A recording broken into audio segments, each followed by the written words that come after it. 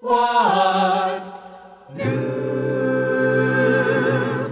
How is the world treating you? My name is Ed Peters, and on behalf of Pastor Henry Harder and the Renewal Singers, I welcome you to another broadcast of What's New. We return today to the 17th chapter of Acts. We are with Paul in the city of Athens, looking at Luke's description of what Paul encountered in this great cultural center. On our previous study, our focus was on the Athenian people, in particular the Epicurean and Stoic philosophers, and on their reaction to Paul's message. Now, today, our focus will be on the city of Athens. 5 centuries before Paul, Athens had been at the height of its glory in art, philosophy, and literature. She had retained her reputation in philosophy throughout the years and still maintained a leading university in Paul's day. It was still a beautiful and ornate city at the time of Paul's visit.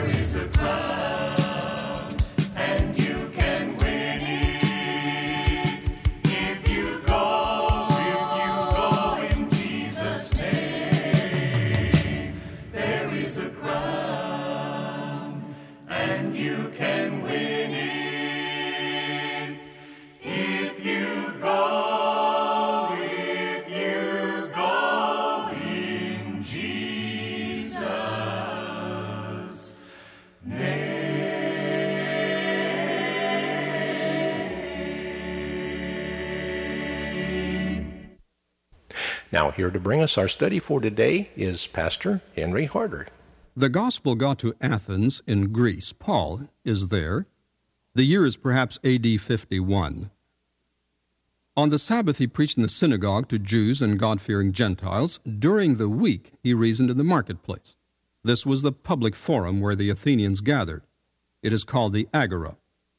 Archaeologists have excavated there since 1930. the American School of Classical Studies took the lead. The Agora has now been more or less completely excavated. It's interesting to look down on the Agora from Mars Hill, also called the Areopagus, a 377-foot-high hill just south of the Agora. Just beside it, to the east and a bit higher, was the famous Acropolis of ancient Athens. Here the remains of huge structures still stand. Those of you who have been there can imagine the scene as I describe it. Since the Agora has now been excavated, we have a good idea of what Paul himself saw since he preached there daily. I want to, in a few minutes, describe to you what the Agora that Paul saw looked like. Along the east side of the marketplace was the Stoa of Attalus, built by King Attalus II of Pergamus in the 2nd century B.C. By the way, a stoa is made up of colonnaded porches or porticos. The Stoa of Attalus, which has now been rebuilt as the Agora Museum, was 385 feet long and 64 feet wide. Its face was 2 stories high. The colonnade had 45 columns on each level, Doric columns on the first and Ionic on the second. The Doric columns were very simple in design, while the Ionic were distinguished by the spiral motion of their tops. Behind the colonnades were 21 shops on each level. Directly in front of this stoa, in the middle of the Agora, stood the Odeon. That was the music hall, built by King Agrippa in 15 B.C. It seated 1,000 persons.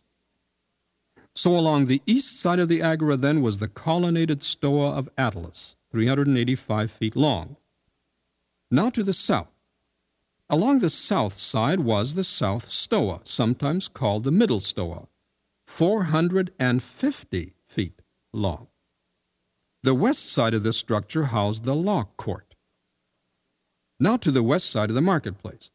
The west side of the Agora was the political side. Here were places for the city council. Here the officials' set of weights and measures was kept. They had a sealer of weights and measures, even in those days. Along the west side was also the Public Records Office, behind which was the place where the Council of 500 met. Also along the west side was the Temple of Apollo and the Stoa of Zeus. It was at the Stoa of Zeus that Socrates held forth. So that's the east, south, and west of the Agora. Now to the north. Along the north of this huge square was what was called the Painted Stoa, a picture gallery of the history of Athens. Here Zeno and others argued, long before Paul. That then was the Greek Agora. Now, if you stood in that marketplace facing south and looked up, you would see Mars Hill, or the Areopagus, the top of which was 377 feet above the Agora. Here is where Paul may have spoken to the intelligentsia of Athens. Higher yet and to the east was the Acropolis, where the temples stood. Paul, if he stood on Mars Hill, the Areopagus, may well have pointed up to those temples when he spoke of temples made with hands. Or he may have pointed to the temples 377 feet below Mars Hill when he spoke those words.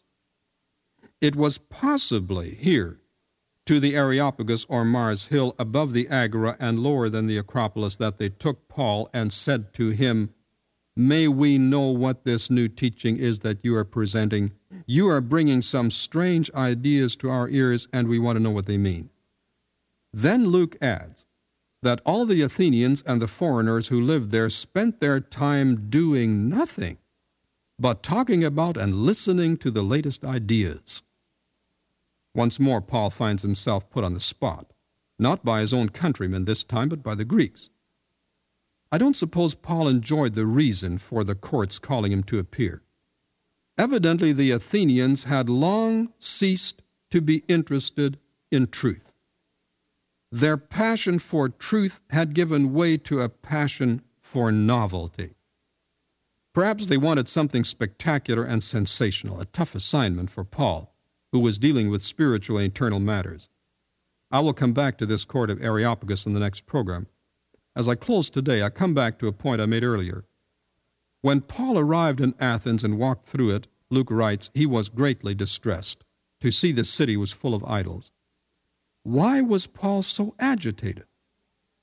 With all its wisdom, Athens was a society of idol worshippers.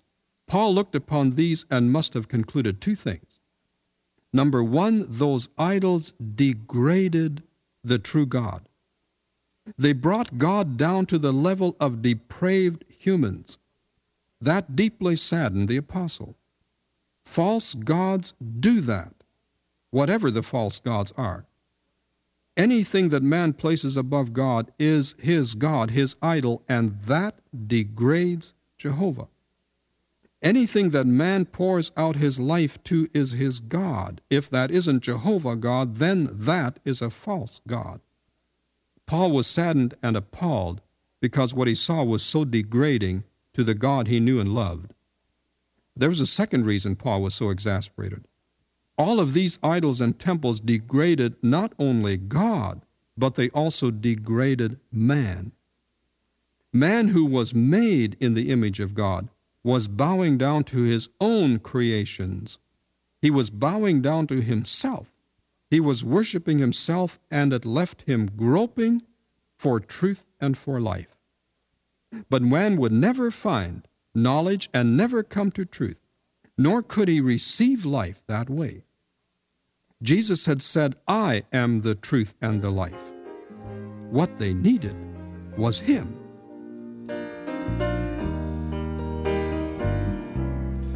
God can be real, more real in your life than anything. He can be close, closer to you than you imagine. And what good is a friend who is not near? He's not near you when you're in need. How can he cheer you? But God is near and he sees the need you have inside. He hears your prayers, he knows your cares, how many times you've cried. He longs to heal the heartache and give you peace from your strife. He wants you to trust him and let him be real, real in your life. God can be real, more real in your life than anything. He can be close, closer to you than you imagine.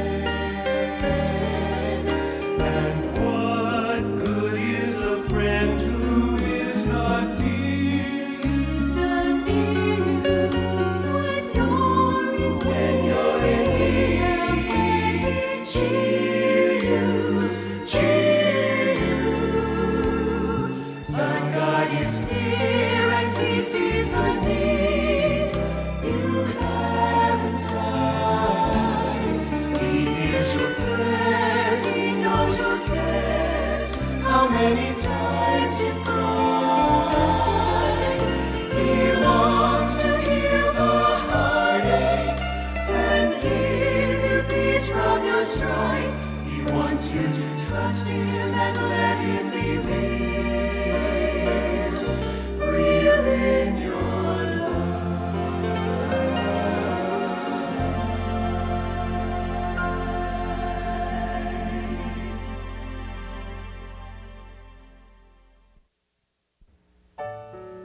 What's New is a radio production of Creative Encounters. Our mailing address is Post Office Box 848, Shafter, California, 93263, USA.